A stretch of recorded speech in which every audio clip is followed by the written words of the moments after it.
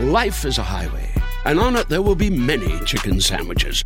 But there's only one McCrispy. So go ahead and hit the turn signal if you know about this juicy gem of a detour.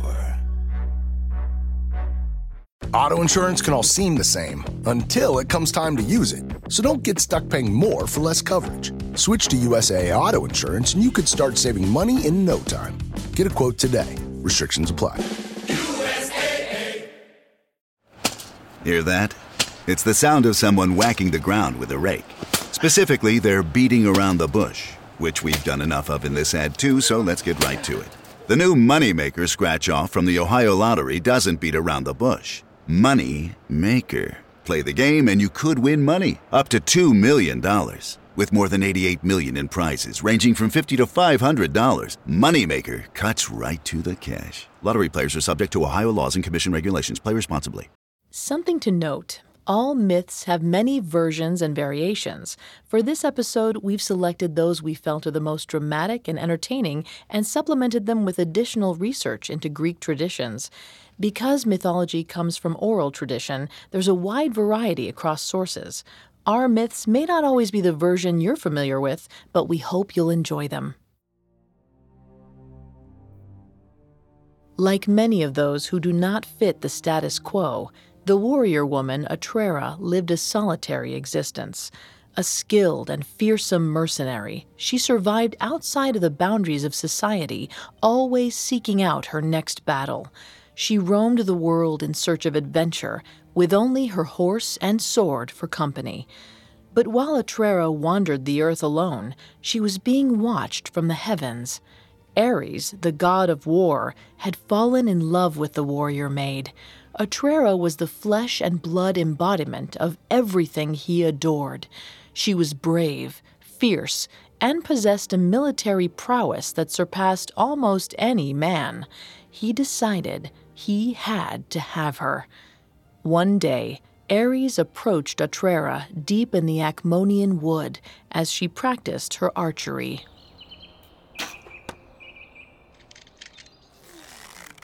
I swear by the gods, if I hit this last target, they may as well make me one of their own. Let's raise the bar, shall we? If you can hit your target and keep a war god from catching your arrows, I'll kiss your feet and call you goddess. Ares. Did you think you were alone in these woods, Atrera? You may be able to escape mortals with your wandering, but you can never hide from the gods. Give me back my arrow, Ares. You may be able to pluck them with your bare hands, but I do not advise you attempt the same with my sword. You know, Atrera, most mortals are open to engaging in civilized conversation, but I should have known. You are no civilized woman. And you should already know, I love a good fight.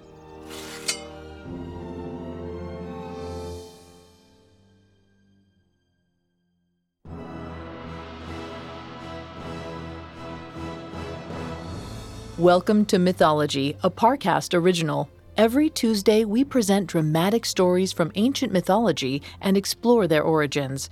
I'm your host and narrator, Vanessa Richardson.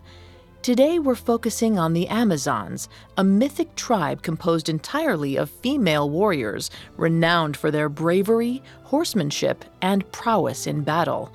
The Amazons make many appearances throughout the Greco-Roman pantheon, but the vital role they play in these stories is often pushed to the background in favor of more traditional Greek heroes. In this episode, we will detail the birth of the Amazon nation and the stories of its second queen, Hippolyta. And next week, we'll explore how their fateful encounters with such heroes as Jason and Hercules launched the Amazons into a series of battles against nations of men. At Parcast, we're grateful for you, our listeners. You allow us to do what we love. Let us know how we're doing. Reach out on Facebook and Instagram at Parcast and Twitter at Parcast Network. You can find all previous episodes of Mythology, as well as all of Parcast's other shows, on Spotify and wherever else you listen to podcasts. And if you enjoy today's episode, the best way to help us is to leave a 5-star review wherever you're listening. It really does help. We also now have merchandise. Head to parcast.com/merch for more information.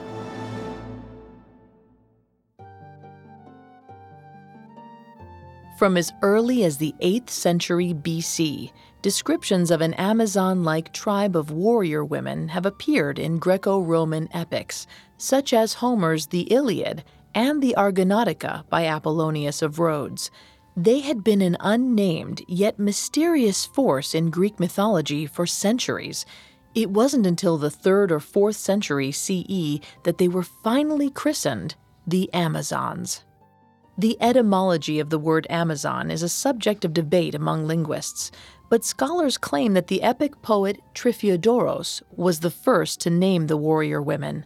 The word Amazon makes its debut in his only surviving work entitled The Taking of Ilios, describing the last days of the Trojan War. Trifiodoros takes the name from the Greek words Amazos, meaning unsuckled, alluding to the Amazons' rejection of traditional motherhood and domesticity. However, other scholars argue the name Amazon was not Greek at all, but derived from the ancient Iranian word for warrior. Both meanings embody the dichotomy of the Amazon.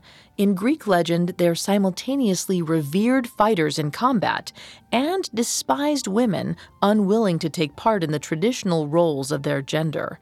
It's a duality that underlies all appearances of the Amazons in Greek mythology. The Amazons fascinated the Greeks as much as they terrified them. They were proof that if raised outside the domestic seclusion of Greek culture, women had the potential to be the equals of men in every way. They could be hunters, warriors, and live freely outside of the constraints of so-called women's work. The women of ancient Greece weren't afforded this multifaceted existence. Their roles as wives, mothers, and daughters dominated their identities and left them tethered to the domain of family life. But even the household wasn't truly their own. Every Greek woman lived under the authority of a man, whether it be a husband or father. The Amazons, however, had it all. They enjoyed the freedoms of men and the joys of motherhood, and the Greeks, women and men alike, were in awe of them. This fascination gave birth to a wealth of stories and artwork. The likeness of a fierce and beautiful Amazon warrior could be found on vase paintings and in sculpture. Archaeologists have even found images of Amazons inside ancient Greek homes on perfume jars and jewelry boxes. But the warrior women make their most popular appearances in the heroes' journeys of Greek mythology. From Theseus to Achilles, almost every great champion had to prove their valor in combat against a savage Amazon queen. But before they were the boogie women of Greek antiquity, the Amazons originated from the ranks of the gods, and their queens were demi-goddesses. Demi-goddesses, the female offspring of a god and a mortal, are rare in Greek mythology. Typically, they're the product of a god's seduction of a vulnerable mortal woman. Almost always, the mortal is lured by the god's charms or tricked by his clever deception. But as in many things, Atrera was an exception to the rule. As Ares and Atrera clashed their swords, Ares was surprised at the effort he had to exert in order to keep up with the woman warrior. He expected that seducing Atrera would lead to a duel, but the reality of exchanging blows with her was more glorious than he had dreamed. I have to say, I'm impressed with your prowess. You're nearly my match. Ha! I was thinking that you were nearly mine. I have a proposition. And what was that? A partnership. And at what point in our single combat did you conceive that idea? The very first moment I saw you. Your battle cry had left your lips and reverberated into the heavens. I watched as you rode into a fray without hesitation, armor glinting, your face splattered with the blood of your enemies. You were at once terrible and beautiful. A mortal woman fiercer than any warrior and as fearless as any god. I've watched you ever since. Ares withdrew his sword, but Atrera held hers, frozen. For the first time since the war god appeared, she felt vulnerable. I've followed you as you've roamed the earth, always searching for something, but for what I never knew. Then it struck me. You've been wandering this mortal plane looking for your peers, for someone, anyone, who you can claim as your own people. It was true. Atrera had traveled the planet her entire life in search of companions, and she was always disappointed. She was alone, but she was still wary of Ares' intentions. She steeled herself and fired back. Tell me what you want, Ares. You, Atrera. Share my bed with me, and I will bestow you with an entire nation of your equals. A people who possess your ferocity and skill, and my power. You will never be lonely again. Atrera was stunned. Ares' proposition was what she had always wanted, but how did she know that he was speaking the truth? After all, the gods had a reputation of seducing mortals for fleeting trysts. Ares could see the hesitation in Atrera's face. He couldn't blame her for her skepticism. He had been too arrogant in his approach. Once again, he was letting his ego get in the way of his intentions. He tried again, this time speaking earnestly. I am looking for a consort, a companion to help me usher in a new kingdom of worshippers. I shall be their king, and I want you to be their queen. If you're serious about this proposition, then prove it. Show me you're worthy of sharing my bed. Atrera lifted her weapon once more and readied herself, daring Ares to do the same. If you insist.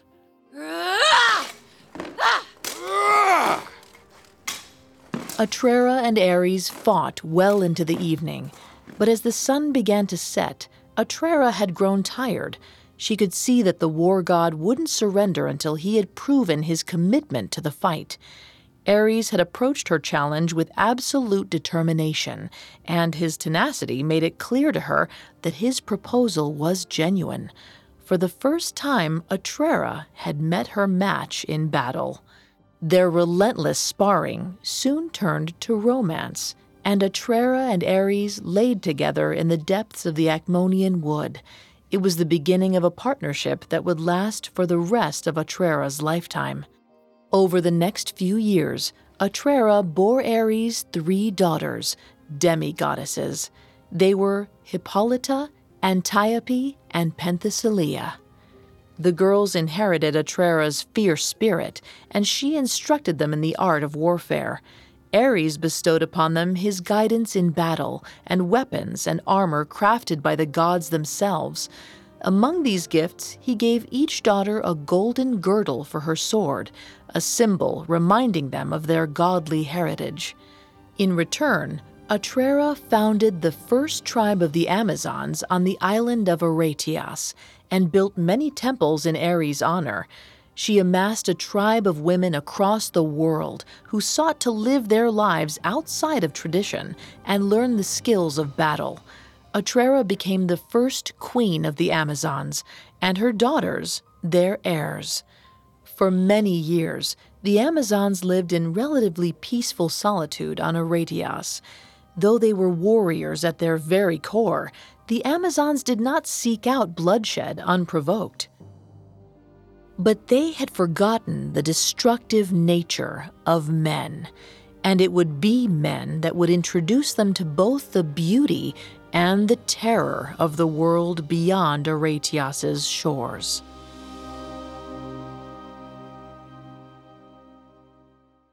Coming up, the arrival of a strange ship changes the course of the Amazons' isolated history. Life is a highway, and on it there will be many chicken sandwiches. But there's only one McCrispy. So go ahead and hit the turn signal if you know about this juicy gem of a detour. Two guys drove to work. Neither guy wore a seatbelt. One guy got a ticket. One guy didn't. The same two guys drove home. One guy wore his seatbelt. One guy didn't. One guy made it home. The guy not wearing his seatbelt didn't. Don't risk it. Click it or ticket. Paid for by NHTSA. Now back to the story. Ares had kept his promise to Atrera. He had made her his consort and given her 3 fierce demigoddess daughters. In return, Atrera founded a nation of warlike women and became the first queen of the Amazons. Despite their lust for battle, the Amazons lived in relative peace and isolation from the outside world for many years. But one day, the tides began to change, bringing a mysterious ship to Aretios' shores. Jason and his troop of Argonauts had set sail for the Black Sea in search of the skin of a golden-wooled, winged ram, the Golden Fleece. They were headed to Colchis, where the fleece was said to hang from an oak tree in a grove protected by horrifying creatures. The great hero Hercules accompanied Jason on his journey. But before the Argonauts could reach their destination, they had to pass through the remote island of Aretios. Aretios was cloaked in mystery, and the Argonauts had heard tales of the savage worshippers of Ares that called it home. We're close. How can you be sure? I see nothing but open ocean. The birds. There hasn't been a single bird since we set course. It was true. Gulls had begun circling above the Argo, letting out a chorus of grating cries. A feather dropped from the sky to the ship's floor. Hercules knelt to examine it. He showed the feather to Jason. You see how it's arrow-like in shape? These are the birds of the war god, guardians of the isle. We should arrive at Aretios before dusk. There are many tales about Aretios where I come from. They say it's an island without men. Wonderful. Then perhaps they will give us a warm welcome. Huh. We'll be lucky if we make it out alive. The women of Aretios are like praying mantises, only keeping the company of men to mate, and then murdering them as soon as the deed is done. Do I hear fear in the voice of the great Jason of the Argonauts? No. Of course not. Good.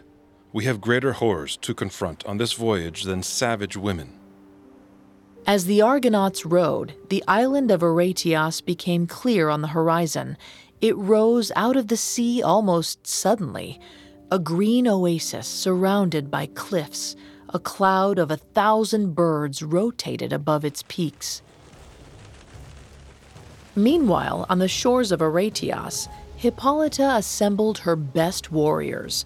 As the eldest of Atrera and Ares' daughters, she was the first to lead the Amazons after her mother's death. She had grown to be a wise and even-keeled ruler of a wild and impetuous people.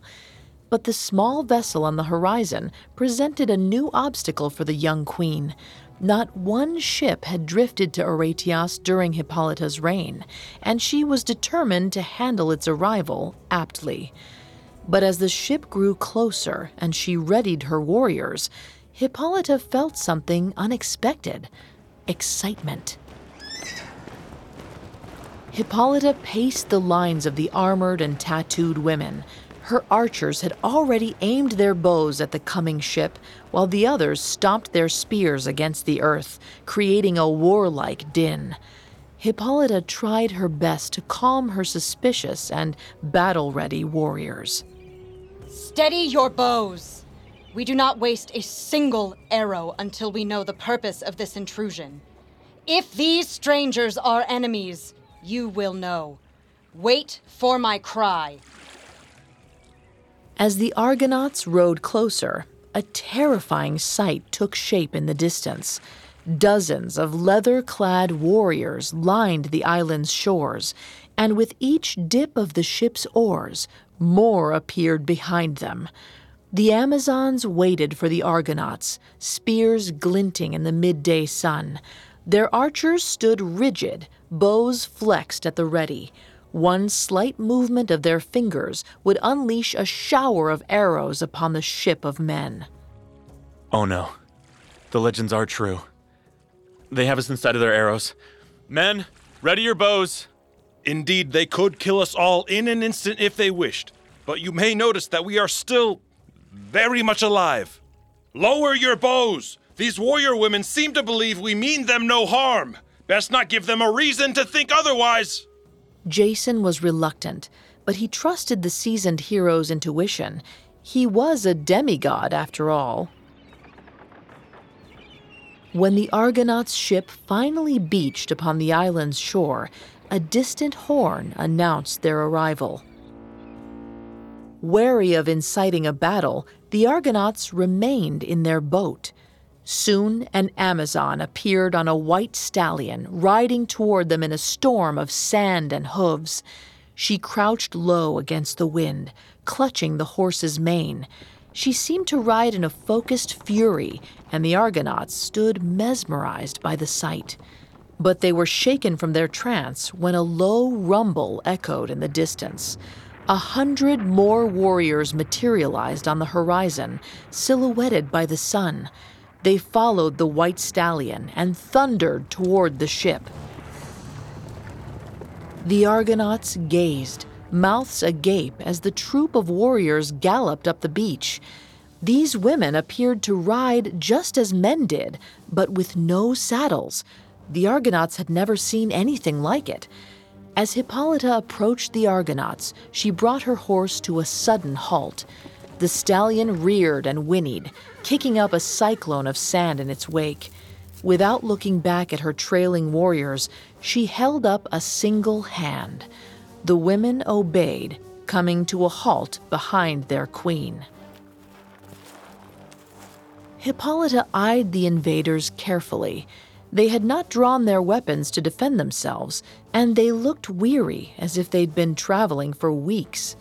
One man, however, stood out among the rest. He was calm and stood tall and steady while the others looked on, alarmed. This, she decided, must be their leader. We have an army of riders and an arsenal of deadly weapons at the ready. We can handle your intrusion with diplomacy or bloodshed. The choice is yours. Forgive us. We have come to this island seeking shelter before we continue our greater journey. We mean neither you nor your people any harm. If this is true, then tell me what greater journey has led you to the far end of the Black Sea.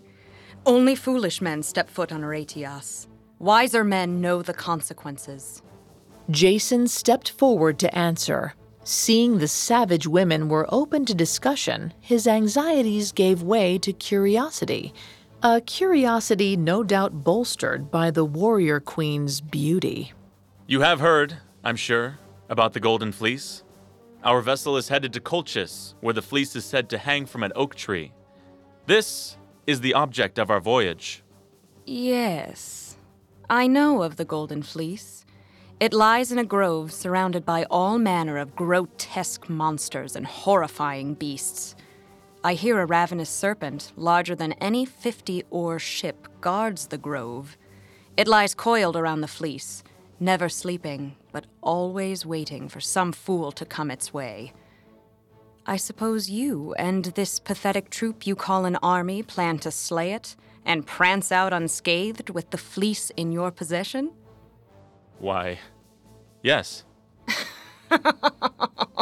How thrilling! It seems I've underestimated your bravery. Tell me, bearded creatures, what shall we call our courageous warriors of the Golden Fleece? Jason and the Argonauts. And Hercules. Welcome, Hercules, and Jason and the Argonauts. I am Queen Hippolyta, and this is the Isle of the Never-Conquered Amazons. Hercules and Jason were thankful for the Amazons' hospitality amidst their turbulent journey. Meanwhile, Hippolyta couldn't help but feel curious about the strange heroes who had drifted to their island. She had lived her entire life among her sisters, only hearing lore of the cruel men who resided on the greater continents. But these men did not seem cruel in nature. She was impressed by their heroism and determined to make allies of them. After all, one day she might need friends in the greater lands of men. She decided to throw them a feast to welcome their arrival. Jason and the Argonauts gladly took part in the celebration, drinking wine and tearing into roasted boar. Hippolyta noticed that Hercules sat alone. He simply watched as the festivities played out before him. Hercules, you look like Atlas, holding the burden of the world upon your shoulders. Do barley wine and boar not suit your taste? My apologies. I do not mean to give the impression that I am ungrateful for such a warm welcome to your kingdom. I'm merely preoccupied with the difficult journey ahead of us. Our men are weary, and I fear we're leading them into the jaws of beasts. I'm not yet used to being the keeper of other men's lives. Hippolyta sympathized with Hercules. She herself was a new queen, and the responsibility of leading and protecting her sisters had been greater than she ever imagined. She decided to extend a proposition to Hercules, praying she wasn't being rash. Your vigilance for their safety is a sign of a great leader in itself. But I understand your fears. Truly, I do. I'd like to offer Aretias as a resting place for you and your men. You are welcome to stay as long as you like until your men have regained their vigor. All I ask is that one day you return the favor. Hercules was struck by Hippolyta's kindness. The warrior queen had lived her entire life in isolation from men and had every reason to be suspicious about their intrusion on Aretias. But instead she had extended her trust. It was a shame that he'd be unable to accept it. I thank you for your kind offer, Queen. Truly, I am grateful. But I'm afraid that our fate calls us toward Colchis. We'll leave at dawn. I'm disappointed that we cannot help you and your men further. But please know that you are always welcome on Aretias. As long as I am queen, our shores remain open to your ships. The Argonauts set sail from Aretias to Colchis the next morning, but it wasn't truly goodbye. Hercules and Hippolyta would meet again years later under less than ideal circumstances. However, the coming of Hercules, Jason, and the Argonauts to Aretias had offered a window into the world of men that the Amazons least expected. Hippolyta had seen that they could be noble and good-intentioned, and she hoped to forge friendships with those who proved themselves worthy. This newfound hope in mankind gave her the courage to launch expeditions to the mainland, some to trade, others to conquer. However, while many nomadic villages embraced the Amazons' allyship, the greater city-states were less than welcoming.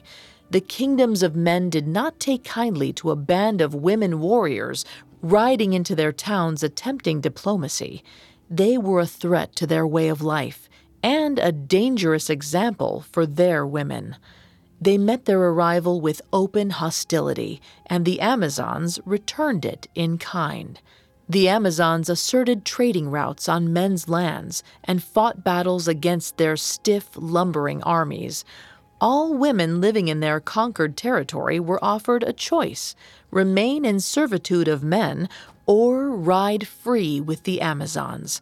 For years, the Amazonian tribe would grow in wealth and power, but the course of their nation would drastically change when Hercules himself arrived to Aretias once more.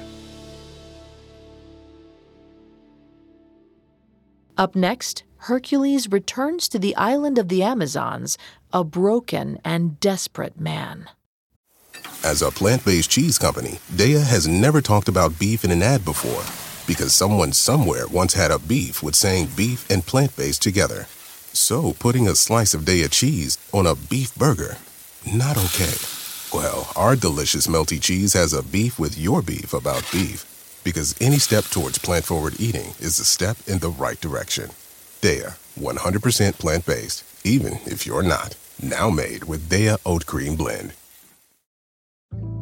This episode is brought to you by Bai. It's Wonder Water. What makes Bai so great? It's simple. From Raspberry Lemon Lime by Sydney Sweeney to Zambia Bing Cherry and Palavo Pineapple Mango, Bai has antioxidants, electrolytes, and no artificial sweeteners. So for flavorful hydration, choose Bai. It's Wonder Water. Learn more about Bai and discover all of the exotic, bold flavors at drinkbai.com. Now back to the story. For decades, the Amazons had lived in near isolation from the likes of men. They only heard rumors of their cruelty and greed. Details of the way the bearded heathens enslaved their own women and sentenced them to lives of domesticity to serve their greed were horror stories told fireside in Amazon camps. But the appearance of Hercules and the Argonauts had drastically altered their perception of the peoples surrounding them. In the years after the Argonauts' arrival, Hippolyta led the Amazons on voyages to the outside world. They conquered parts of Asia Minor and Syria, leaving a trail of liberated women in their wake. Some even decided to join the Amazons, and soon their tribe grew into a small nation. Meanwhile, Hercules' fortune took a turn for the worse. After being tricked into killing his 3 children by the jealous goddess Hera, Hercules was commanded to perform 12 labors for King Eurystheus of Tiryns. The king sent Hercules to all corners of the earth on impossible missions, all to satisfy his own greed. For his 9th labor, Eurystheus ordered Hercules to bring back the golden girdle of the Amazon Hippolyta. Eurystheus had heard stories of the warrior queen's savagery and her gilded belt, a gift from Ares that was said to make whoever wore it as strong as Hippolyta herself. The hero Theseus, son of Aegeus, king of Athens, and a small troop of men were sent to accompany Hercules on the dangerous journey.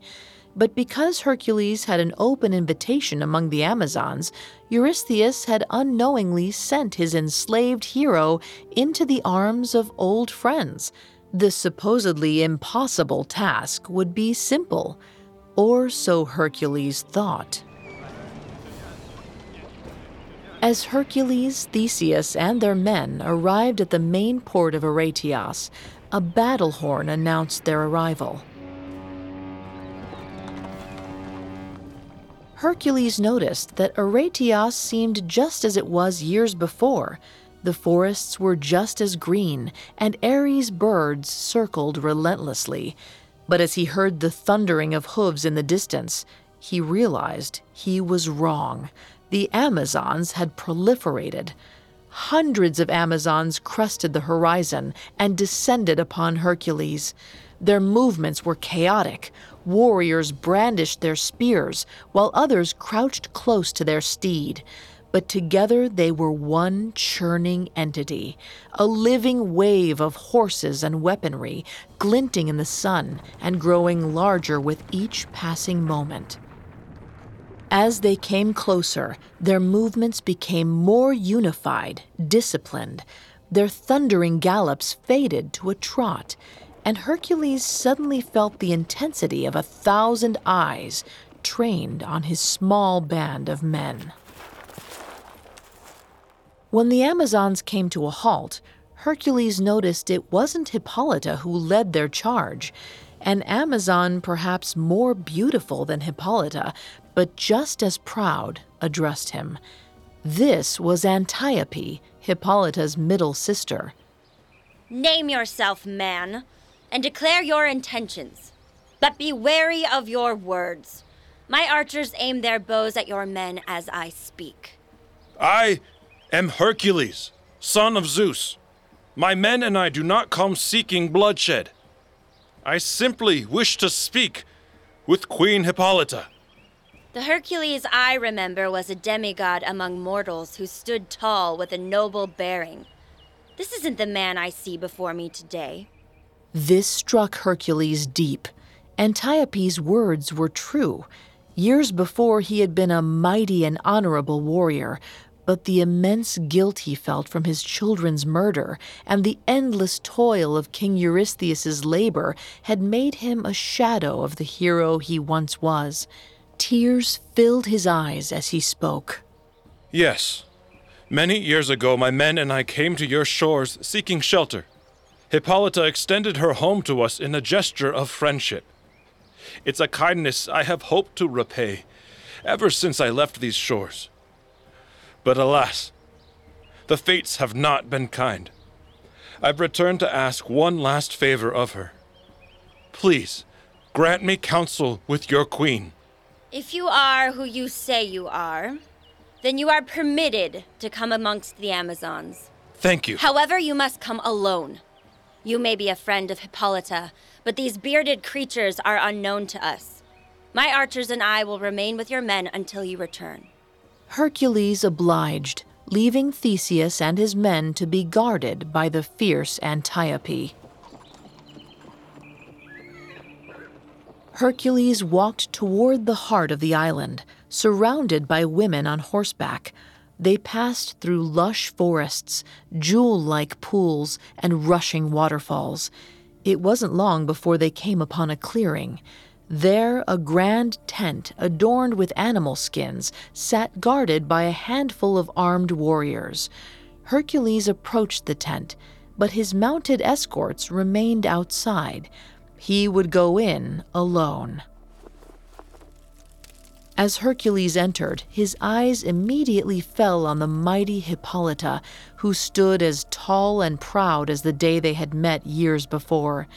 But the queen's youthful glow had been exchanged for an air of nobility.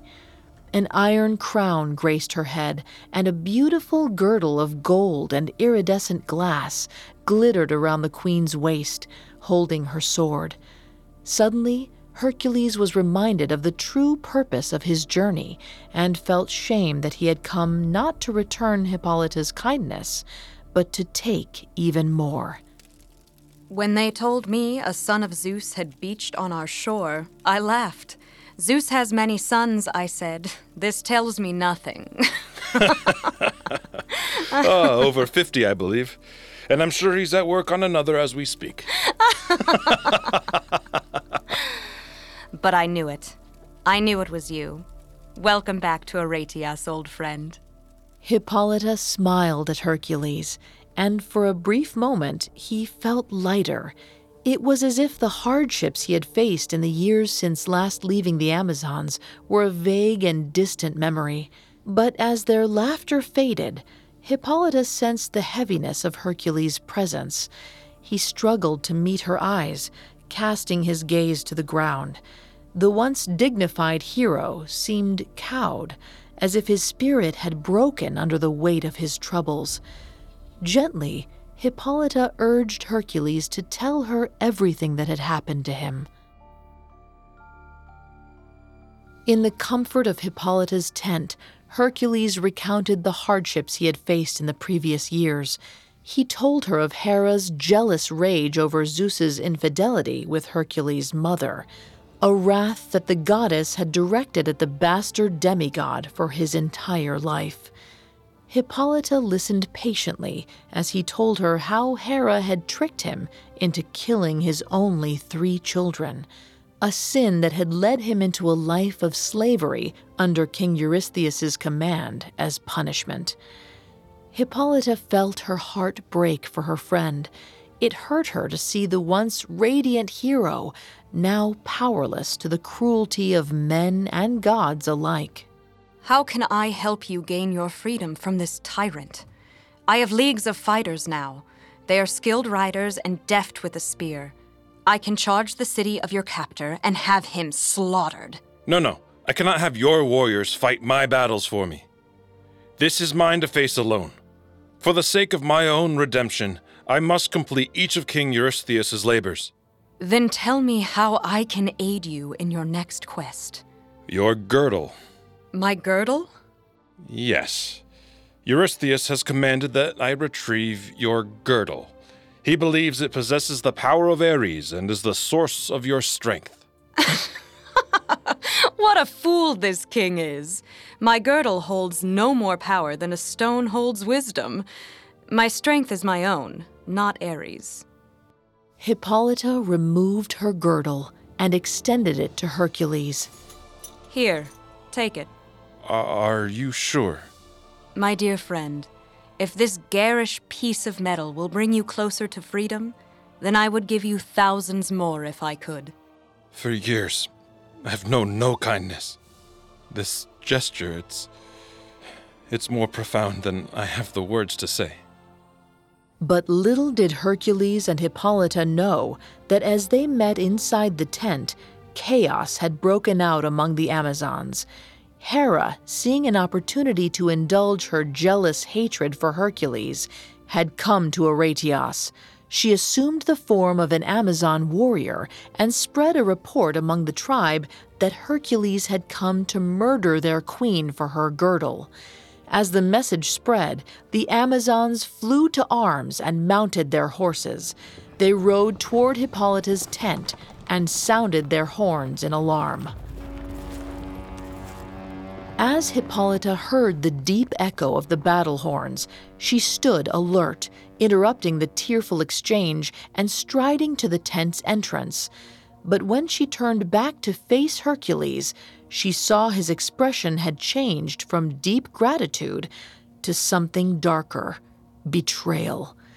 Hippolyta quickly realized that Hercules believed she had called her warriors to attack, to strike him down while he sat vulnerable in her tent and kill his men on shore. He began to shake with rage. The once cowed man drew himself to his full height, towering over the tall Amazon. But as she began to explain the misunderstanding, it was already too late. A dozen Amazons had entered Hippolyta's tent. Seeing their queen in distress and Hercules holding her girdle, the warriors lunged into an attack. Hercules attempted to dodge swords and spears, but soon he was caught up in the chaos of battle. The Amazons would not be content until they had his head.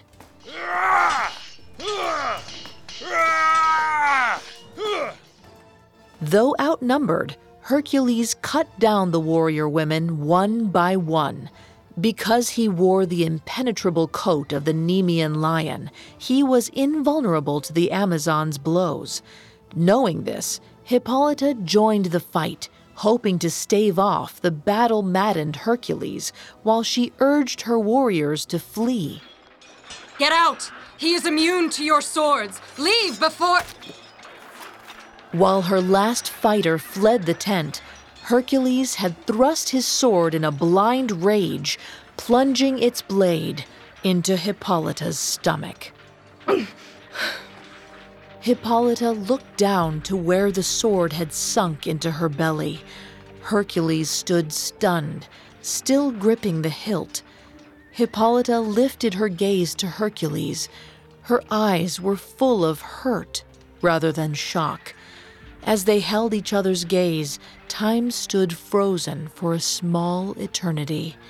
But as soon as the blood began to bloom from Hippolyta's wound, she sunk to her knees. Hercules rushed to her side. He knelt over the dying queen as harsh reality crashed into his awareness. His heart plummeted. What had he done? Hercules gathered Hippolyta into his arms and held her. As she gasped for breath, he sobbed softly, racked with grief and shame. Since they had met, he had taken and taken from Hippolyta, never giving anything in return.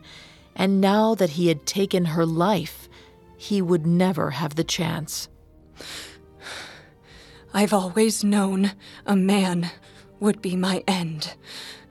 But I never thought you would be that man. You deserve so much more. Anything but this. I've always wondered how beings so tender can possess such brutality. The tragedy of men. Hippolyta looked at her old friend and smiled. Then she cast her gaze at the heavens and faded. Hippolyta, second queen of the Amazons, was dead. Hercules narrowly escaped Aretias and the wrath of its Amazon warriors, and as he sailed from its shores, he said a silent goodbye to the lush and mysterious island. But as Hercules gazed out from the deck of his ship, another figure gazed back. On the shores of Aretias, a young warrior watched as her sister's murderers sailed away on the horizon. She seethed with bitter anger, fueled by the despair of her loss. She made a promise to the gods. The Amazons would invade the strongholds of Greece, cities would crumble, and men would be slaughtered. The Amazons would not be satisfied until their blood debt was paid in full. The reign of the next Amazon queen, Penthesilea, had begun. With Hippolyta's death, the era of the Amazons' friendship with men had come to a close. Her murder would spark a series of wars that would quite literally become battles of the sexes. The story of Hercules and Hippolyta gives us insight into what the ancient Greeks thought about camaraderie between men and women. They seemed to think that a relationship of mutual respect was an impossible dream. Perhaps that's what poets had hoped to warn their readers about with the ill-fated friendship between Hercules and Hippolyta.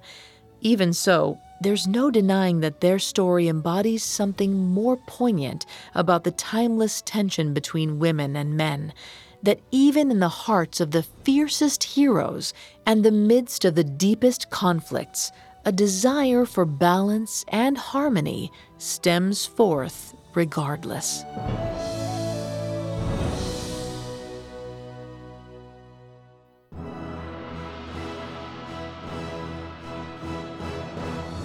Thanks again for tuning in to Mythology. We'll be back Tuesday with part 2 of the Amazons.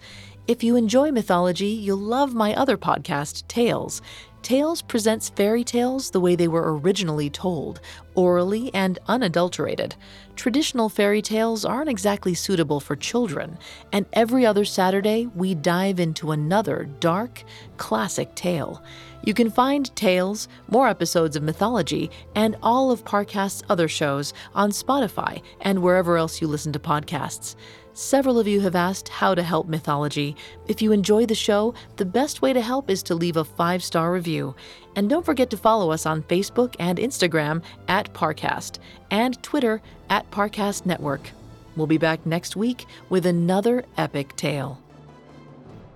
Mythology was created by Max Cutler, is a production of Cutler Media, and is part of the Parcast Network. It is produced by Max and Ron Cutler, sound design by Michael Langsner, with production assistance by Ron Shapiro and Paul Mahler. Additional production assistance by Maggie Admire and Freddie Beckley. This episode of Mythology was written by Alex Garland.